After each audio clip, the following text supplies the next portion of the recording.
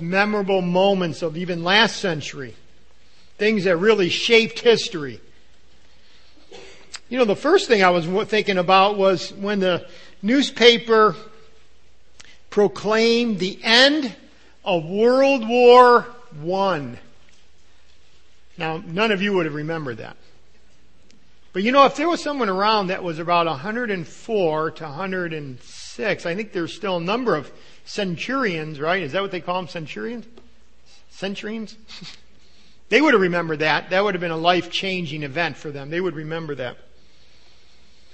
Or September 1939, the beginning of World War II. How many of you remember that?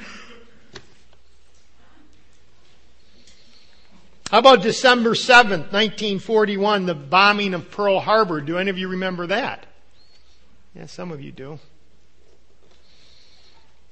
Or how about this, November 22nd, 1963, when John F. Kennedy was shot? Or in 1986, when the Space Shuttle Challenger exploded? How about 2001, when we were attacked? How many of you remember exactly where you were? Yeah, I mean, it's funny how the mind does that. So many different announcements. Unfortunately, in our day and age, there's announcements about everything now. And it really downplays the most important things. But as huge and staggering and widely proclaimed as those modern news events, each is almost inconsequential when compared to the startling and far-reaching announcement of Jesus Christ's birth, which Mary heard from the angel Gabriel. If you think about it, this is the announcement of all announcements, right? When Gabriel comes and tells Mary, you're going to have a child, and that child is going to be the Savior. He's going to be God. He is King. And we read that in verse 26. It says, now in the 6th month, the angel Gabriel was sent by God to a city of Galilee named Nazareth, to a virgin betrothed to a man whose name was Joseph of the house of David. The virgin's name was Mary. And having come in, the angel said to her, rejoice, highly favored one. The Lord is with you. Blessed are you among women. But when she saw him, she was troubled at his saying and considered what manner of greeting this was. Then the angel said to her, do not be afraid, Mary, for you have found favor with God. And behold, you will conceive in your womb and bring forth a son and shall call his name Jesus. He will be great and will be called the Son of the Highest, and the Lord God will give him the throne of his father David. And he will reign over the house of Jacob forever, and of his kingdom there will be no end. That was an announcement right there. Now we need to look at this more careful in the way that we approach it. You know, sometimes we get very familiar with things, and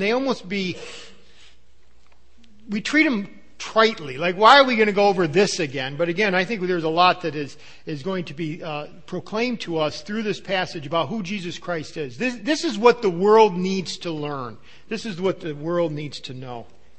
Again, this announcement was the fulfillment of the promises of his coming in the Old Testament. You know, it's interesting. They say there are 350 different prophecies and promises concerning the Messiah. Now think about that. In the Old Testament, 350 different specific promises and prophecies concerning who the coming one would be.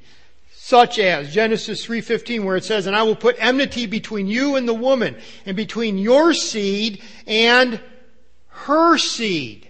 Now think about that. A woman didn't have a seed. It was the man. And yet back in Genesis, her seed, he shall bruise you on the head, and you shall bruise him on the heel. That's one of those prophecies. Or in Isaiah chapter 7, verse 14, we see another one. Therefore the Lord himself will give you a sign. Behold, the virgin shall conceive and bear a son, and you shall call his name Emmanuel.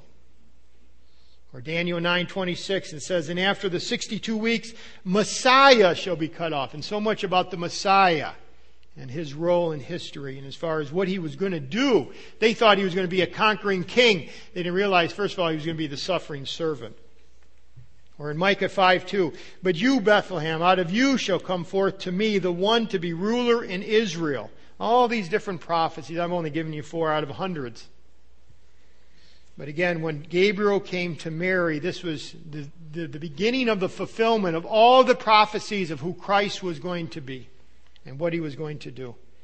Gabriel was proclaiming the beginning of all these promises and their fulfillment. Who he was, Emmanuel, God with us, the coming Messiah, the Son of God, the Son of Man, the Son of the Most High, the Son of David, all those different ones. So again, we need to see this passage not with eyes that say, well, I understand that. Can we go to something deeper? But to look at this passage and say, let me see what Gabriel is telling Mary and who Jesus Christ is. Well, let's look at the first part, the messenger sent from God. Again, the messenger is Gabriel, the angel Gabriel. It's interesting in Scripture that Gabriel is one of only two good angels that's even mentioned. You see Gabriel, and who's the other guy, or the other angel? Michael. It seems that Gabriel is the proclaimer, is the communicator, and Michael is the protector, the mighty one, the one who has power and strength. That seems to be how they are different. Again, Gabriel is God's supreme messenger who brought the glorious and crucial announcement from heaven. We see him with Zechariah, we see him here. Actually, we see him in Daniel even. He seems to be the one who communicates the message from God, from the throne of God.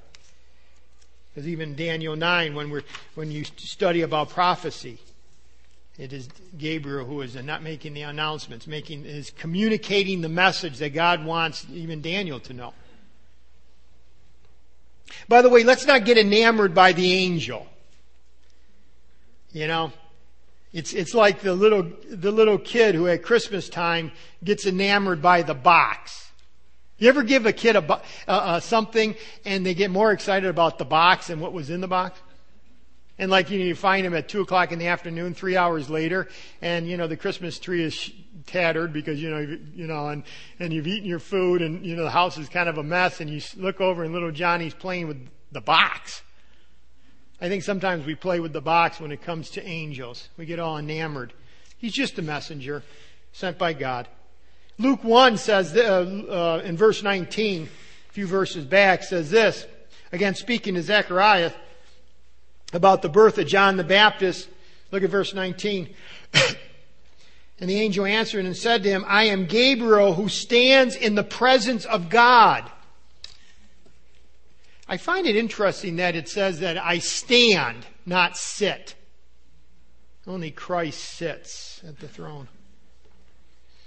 But again, God wants to communicate with mankind. He wanted to communicate to Mary. Aren't you glad that our God is a communicating God? Our God is a revealer of truth. By the way, this is 66 books in one, but it's about God's revealing himself to mankind. Throughout the Old Testament, he revealed himself. He revealed himself, whether it's Abraham or to Moses or to the prophets. Just continue. I mean, that's what the whole book is. Revealing, revealing, revealing. I'm so thankful as I've been studying prophecy that he actually revealed what's going to happen even in the end. Please understand, God wants to be heard. God wants to be known, and God wants to reveal even the future. See, God wants to communicate. But in saying that, let's remember our place in that communication process. Whether it be Gabriel or Christian, this is what our place is. We are the messenger, not the one who originates the message. We're just the messenger. We don't originate it. We are the sower, not the source, like Matthew 13 says. We are the herald, not the authority.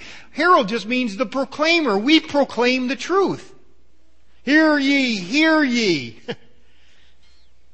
But we better not make it up. We better never become the authority. We're not the authority. Do you understand that I have no more authority than you, and our only authority is what is found in the Scriptures? So therefore, if you say something to someone about truth, make sure it's backed up by Scripture. In fact, make sure they even see where it's at. Your authority is found in the book. It's not found in the church. It's not found in leadership. It's not found in a title. It's not even found in salvation. It's found in the book. I remember a professor at school was telling, and he was teaching on evangelism, and he told our class that he led his friend to the Lord before he himself was even saved. See, because authority doesn't rest in the person, it rests in the truth of the Word of God. So as Gabriel comes to Mary, Gabriel being the one who stands in the presence of God, he just is the messenger. He's the herald. He is the steward of truth. We have a stewardship. We're not the owner of that truth. That's what Colossians 1:25 says. The stewardship from God. We have a stewardship. The gospel itself, we've been given it. We need to proclaim it, but we don't own it. So therefore, we're just the guide. We're not the author. We are, I like to think in food terms. We are the server. We're not the chef. We just serve the truth. We don't create it. God tells us through the Word, we proclaim it.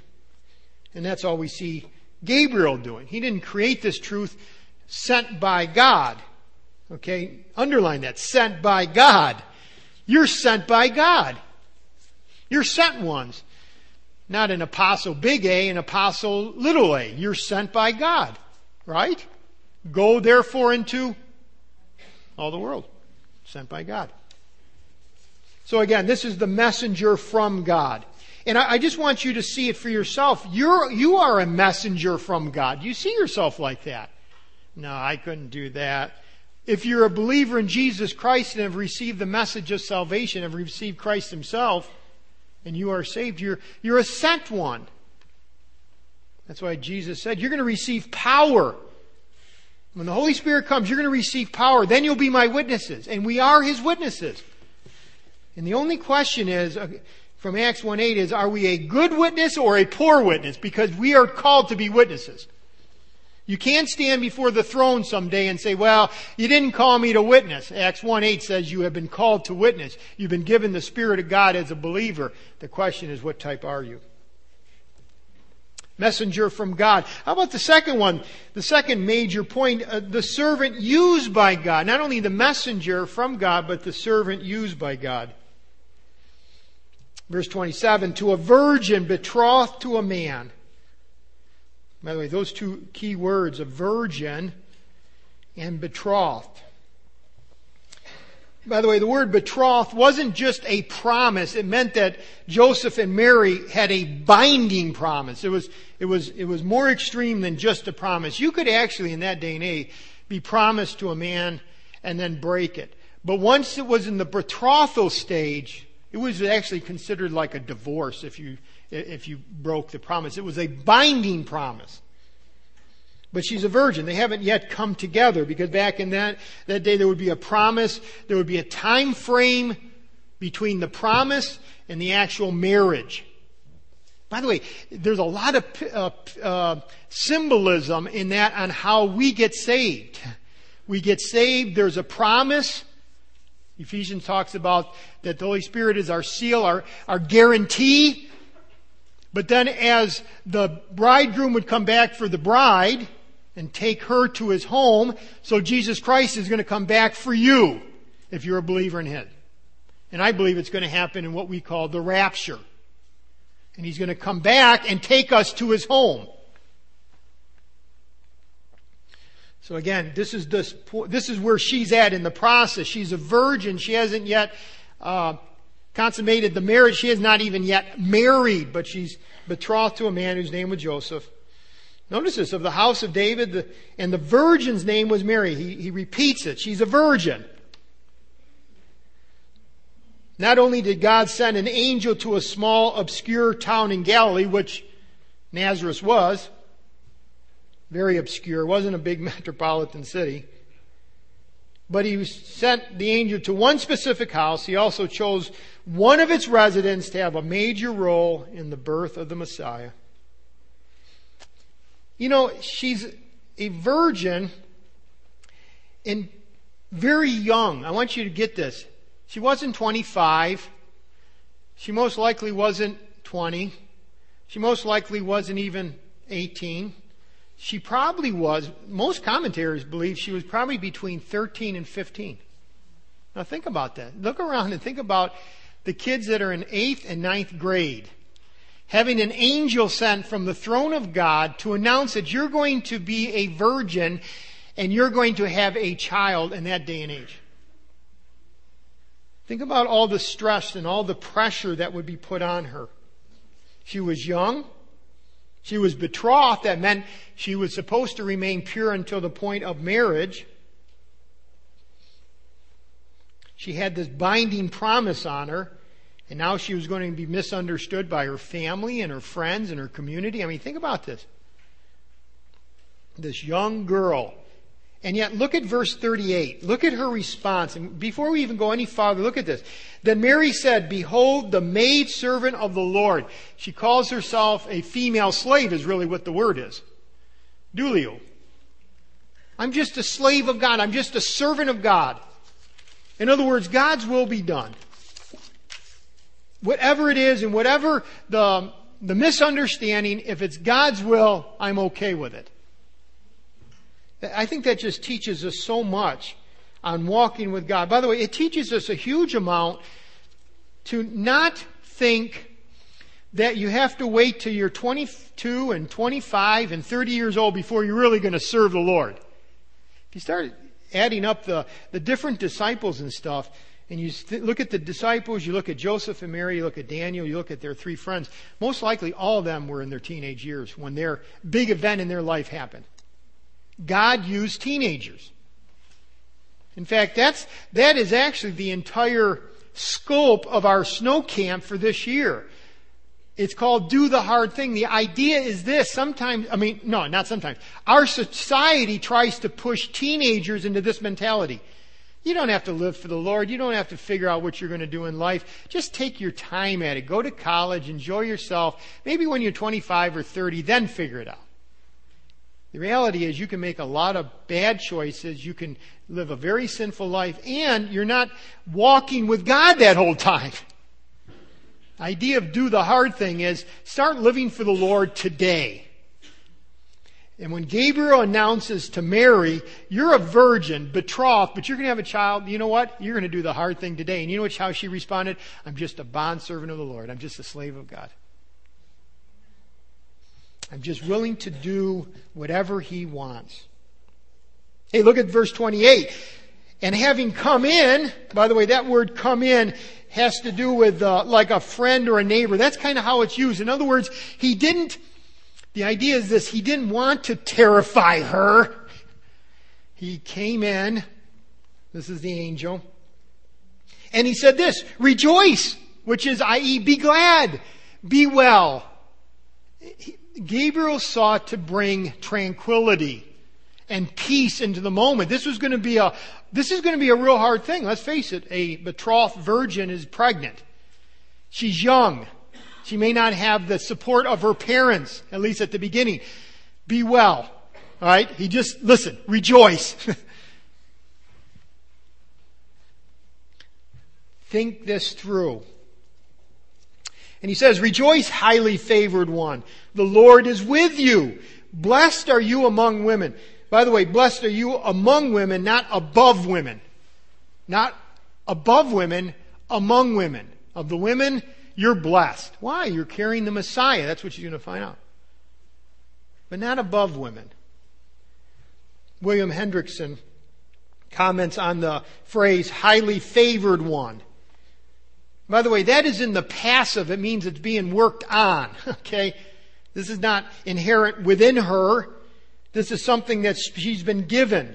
And he says this. He says, quote, here Jerome's Latin version, the Vulgate, which is the version back 4th century, reads this. And this was the Latin version that the Roman Catholic Church uses. Now, by the way, anytime I use the word Roman Catholic, or if I say the word Mormon, or if I say the word Jehovah Witness, let's remember, we're just talking about truth versus error. We're not here to I'm not here to criticize. I'm just saying, if it's truth, it's truth, and if it's error, it's from hell. Right? Can we just agree with that? Can we agree that error is from hell? Can we agree that error damns people? Can we agree that we are truth tellers? So let's be careful. It's okay to point out a particular group and say, listen, this is wrong. This is error. Anyways, but the Vulgate is what the Roman Catholic Church uses and had used for years and years and hundreds of years. But anyways, their translation of this is Gratia Plena, full of grace. That wouldn't be a bad rendering, except for the fact that they wrongly interpret it this way. Mary, you are filled with grace, which is at your disposal to bestow on others. Mary, you're full of grace, and you can give it to whomever you would like. Highly favored one. The Lord is with you. Blessed are you among women. You're blessed because the Lord has given you grace, not because you have earned it, not because you can bestow it. Another commentator writes this: for centuries, the Roman Catholic Church has not embraced that truth. The truth that it was given rather than able to be bestowed. They think it's be able to be bestowed. That's why they pray to Mary. That's why they worship Mary. But instead has misled its inheritance, those who adhere to it, by accepting the Latin Vulgate's Bible inaccurate translation of Luke 1:28. During that time, Catholic commentators, writers, and theologians had propagated the familiar but wrong rendering, quote, Hail Mary, full of grace. That has led millions to accept a seriously erroneous belief that Mary is the source of immeasurable grace which she bestows on others. That is heresy. That is false. That is error. What did Gabriel say? Rejoice, all right, trying to bring tranquility into the moment. Highly favored one. God has been the one that has chosen to use you. It's His grace. God freely chose to give grace to Mary. We are not to praise her for her inherent virtue. By the way, let's not go the other extreme, though. I mean, in saying, well, she was a sinner like us. I mean, she even said that God, our Savior, her Savior, right? She needed a Savior. We understand that with a few verses later. But let's not go all the way to the other extreme of saying, well, she was not a good servant of the Lord. I think this is what happened. She was one who feared the Lord. She was one who was walking with Jehovah. That's why He used her, right? Let's be careful not to put her in the category, well, no, God just picked anybody. No, she was walking with God. She did have worthy character. Here am I, send me. That was her attitude. But again, the favor that was shown upon her was purely grace on God's part.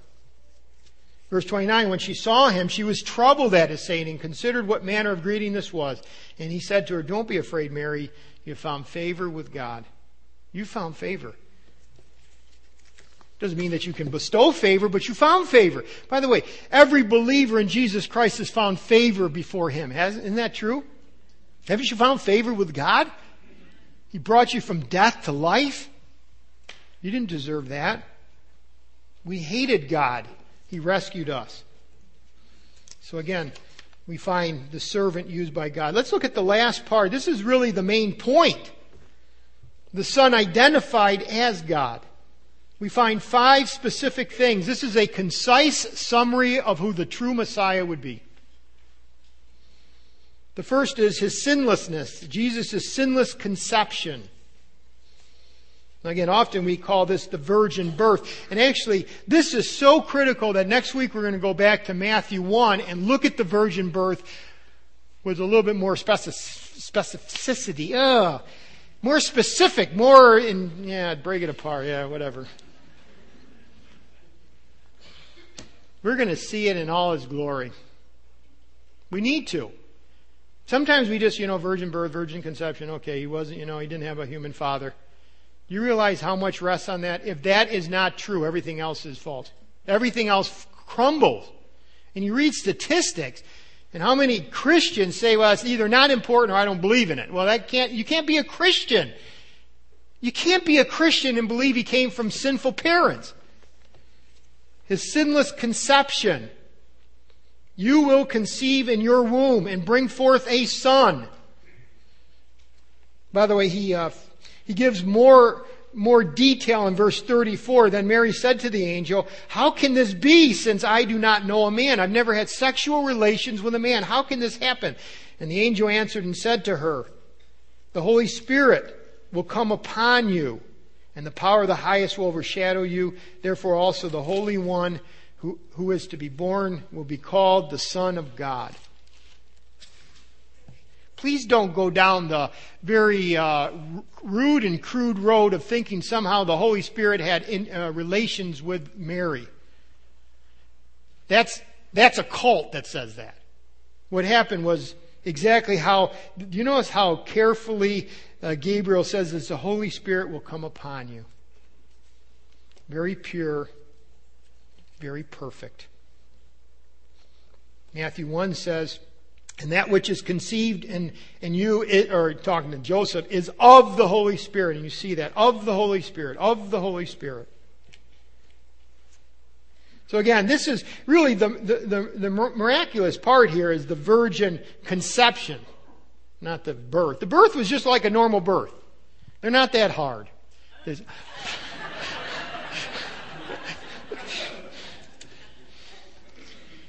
I'm just kidding. It was a joke. It was a joke. It was just to make sure you were with me. Okay? Yeah, the guys were like, the women were like, daggers in the eyes. God became a zygote in the uterus of a Jewish virgin. That's the miracle. As one man said, no other fact in the Christmas story is more important than the virgin conception. The conception must have happened exactly the way Scripture says. Otherwise, Christmas has no point at all. If Jesus is simply the illegitimate child of birth of Mary's infidelity, or even if he is the child of Joseph's unnatural marital union with Mary, he is not God. If he is not God, his claims are a lie. And if his claims are a lie, his salvation is a hoax. And if his salvation is a hoax, we are all doomed. Everything rests on this point. That's why even if we were to come back to this every year and study it out, we need to know exactly what happened. So, Jesus' sinless conception is the first thing that Gabriel announces to her. How about the second thing? The second part of verse 31, and shall call his name Jesus. This is Jesus' saving work. Whereas the first talks about his perfection, his sinlessness, this talks about him being Savior. Actually, Gabriel gives a preliminary glimpse of this child's saving mission. He's actually saying this is what he's going to accomplish. To the Jew and also to the Greek. He's going to bring you into a new family. He didn't tell her all that. He just says, listen, he's going to be called Jesus. The word Jesus comes from the Hebrew Yeshua, which means Jehovah saves. God is going to save his people through this man. Matthew 1:21. To Joseph, this angel, Gabriel says, and she will bring forth a son, and you shall call his name Jesus. You got to call him Jesus. For he will save his people from their sins. And actually later in Luke chapter 2, verse 11, for there is born to you this day in the city of David a Savior who is Christ the Lord. Now notice how he puts all those together. A Savior who is Christ, Messiah, the Lord, God himself. Something that you could not do for yourself, God is going to do for you. We cannot save ourselves, not by works of righteousness which we have done, but according to his mercy he saved us, right? We could not save ourselves. Good works cannot save you. But the sacrifice of what Christ did on the cross can and does. And Christ is coming to this world as the perfect offering The unblemished Lamb, the perfect Lamb of God, who is able to take away the sins of the world. And so really that's what we find out in just the first verse. He's going to be perfect, but he's going to be called Jesus because Jesus means God can save. God saves. By the way, that is how God is known throughout the Scriptures, the Old and New Testament. God as Savior. Job 19, it says, "For I know that my Redeemer lives." There Job is looking and saying, God is my Redeemer. God is my Savior. God is the one who can rescue me. Isaiah 45, "There is no other God beside me, a just God and a Savior." Jonah 2:9. I love this because you know what? I always remember a man that used to be in our congregation years ago, and he would stand up periodically, Jonah 2:9, and say this: "Salvation is of the Lord." Who was the man? Fred Falco. Remember Fred? A lasting testimony, though he's gone to be with the Lord, right? Salvation is of the Lord. Salvation is of the Lord. You can only have salvation through the Lord. What do you mean? When a person recognizes that they are a sinner and condemned before God, under the wrath of a holy, perfect God. And yet, thankfully, a God, the true God who loves mankind. And He sent His Son, the God-man, the perfect God-man, to be the sacrifice for sinners. And Jesus Christ lived a perfect life on this earth, went to the cross in perfection, and died not for Himself, died for us. And when a person puts their faith and trust in His sacrifice, they are forgiven based on what Christ did on the cross. See, the whole story of the Bible is that God loves mankind, but God has sin, and God is holy, and that sin will be punished. Thankfully, Christ came, and that punishment was placed on Christ for those sins. It really comes down to this simple. Someone will pay for your sin. Someone will be punished for your sin, right? Someone will be punished for your sin. You are a sinner. We are all sinners. Someone will be punished. Either it is yourself in eternity in hell being punished for your sin, or for those who receive Jesus Christ, your sin was punished on the cross already, and by receiving Him, He becomes our substitute. And that sin was punished, but it was on the cross. And as I receive Him, I am forgiven. And I don't have to endure the wrath of God on my life for those sins. Those sins are still punished. Thankfully, they were punished by Christ on the cross. Christ took the punishment for my sin. What do I want you to get out of this point? You will call His name Jesus. The fact that God is a saving God. God wants to save people. God wants to rescue people from their sin. I looked up the word Savior in the New Testament. 24 times it appears, always in the context of Christ and God. God is a Savior. God wants to rescue you. Have you been rescued? Have you put your faith and trust and hope in only one person, that's the Lord Jesus Christ, crying out to Him, Lord, save me. I can't save myself by my own works. For by grace are you saved. What? Through faith. It is not of yourself. It is what? It is a gift. Not of works, lest anyone should boast. It's grace. It's grace. It's grace. It's grace. You see grace with Mary, grace in salvation. Jesus Christ came. It's grace.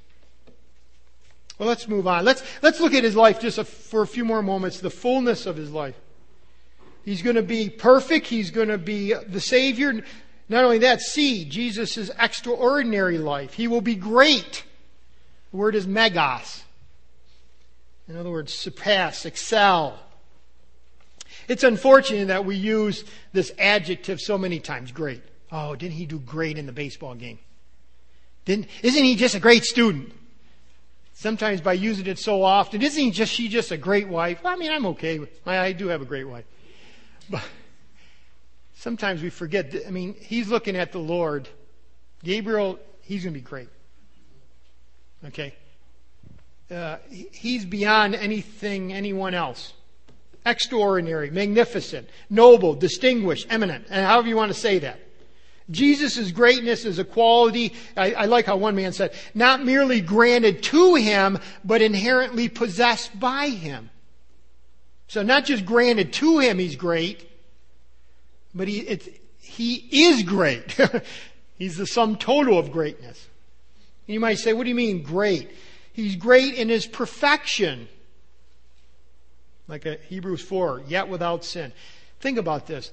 Lived in on a sinful earth, never sinned. Went to the cross, never sinned. Died, never sinned. Perfection. That's great. John 1:14. And the Word became flesh and dwelt among us, and we beheld His glory, the glory as of the only begotten of the Father, full of grace and truth. Great in glory. Great in attributes. And again, we could go on and on how great Jesus Christ is. Why? Because He's the God-man. I think Gabriel is pointing back. This is no ordinary, right? This is perfection here. How about fourth? Jesus' divine title, and will be called the Son of the Highest. This was a title for God. In the Hebrew, God Most High. El Elyon. God Most High. The Son of the Highest. Jesus Christ not only was the perfect man, but He's the God-man. In Hebrews 1:3, you might want to write this down. It says, who being the brightness of His glory, that's the Father, and the express image of His person. And he uses the word image, it's character. We get the word character. And back then, if they wanted a stamp, like let's say you're P, and I would have a stamp, and you would take wax, put it on an envelope that you wanted to seal, and then the character would impress upon that wax, and you would have what was on the ring on the envelope. And so when the writer of the Hebrews says this, the express image of His person, the image is Jesus Christ is exactly like God because, i.e., He is God. Colossians 1:15 uses the word image, but it's actually a different word for image. It's the word icon. He is the image of the invisible God. Meaning icon, perfect replica. And then we know from further study that there's three persons, one essence called the Trinity. And He is the perfect icon, the perfect replica, the perfect duplicate. That's why Jesus said in John 14, he who has seen me has seen the Father. So this is His divine title, called the Son of the Highest. He is equal with God in essence. He is also equal with God the Father, like in John 10 where it says, I and the Father are what? One. Or Philippians 2:6 talking about the humility of Christ and also the exaltation of Christ. He did not consider it robbery to be equal with God. Well, you can only not consider it robbery to be equal with God if you were God. You had to be God to consider, because He proclaimed Himself to be God. And it wasn't robbery because He is God. So that's His divine title. Equal with God the Father, in essence, equal with God the Father. And then finally, so now think about how He done it. He's perfect. He's the Savior. He's extraordinary. He's something that, someone who we've never seen on this earth. That's what Gabriel's telling Mary. He is divine, Son of the Most High. And then finally, He is the King, Jesus' kingly position. And the Lord God will give Him the throne of His father David, and He will reign over the house of Jacob forever, and of His kingdom there will be no end. Goes right back to 2 Samuel 7, and we looked at that last week, where God tells David, your descendant, not you, but your descendant will be on the throne. And this is what He says, and your house and your kingdom shall be established forever before you. Your throne shall be established forever. 2 Samuel 7:16. So Christ is not only the Messiah, not only the Savior, not only the perfect God-man, but He's the King. It's all wrapped up in Christ. And He's going to return, and He's going to reign in glory and power and majesty and honor someday. Are you looking forward to that time? Even so, come Lord Jesus. You know, if our greatest need had been information, God would send us an educator. If our greatest need had been technology, God would have sent us a scientist. If our greatest need had been money, God would have sent us an economist. If our greatest need had been pleasure, God would have sent us an entertainer. But our greatest need was forgiveness, so God sent us a Savior. Do you know that? Do you really understand that during this time of the year? Our greatest need is a Savior. I love singing Christmas songs, and I love, all the different festivities around Christmas. But let's remember, our greatest need, your greatest need, your relative's greatest need, your friend's greatest need, your children's greatest need, what is it? We need a Savior. We need to be forgiven.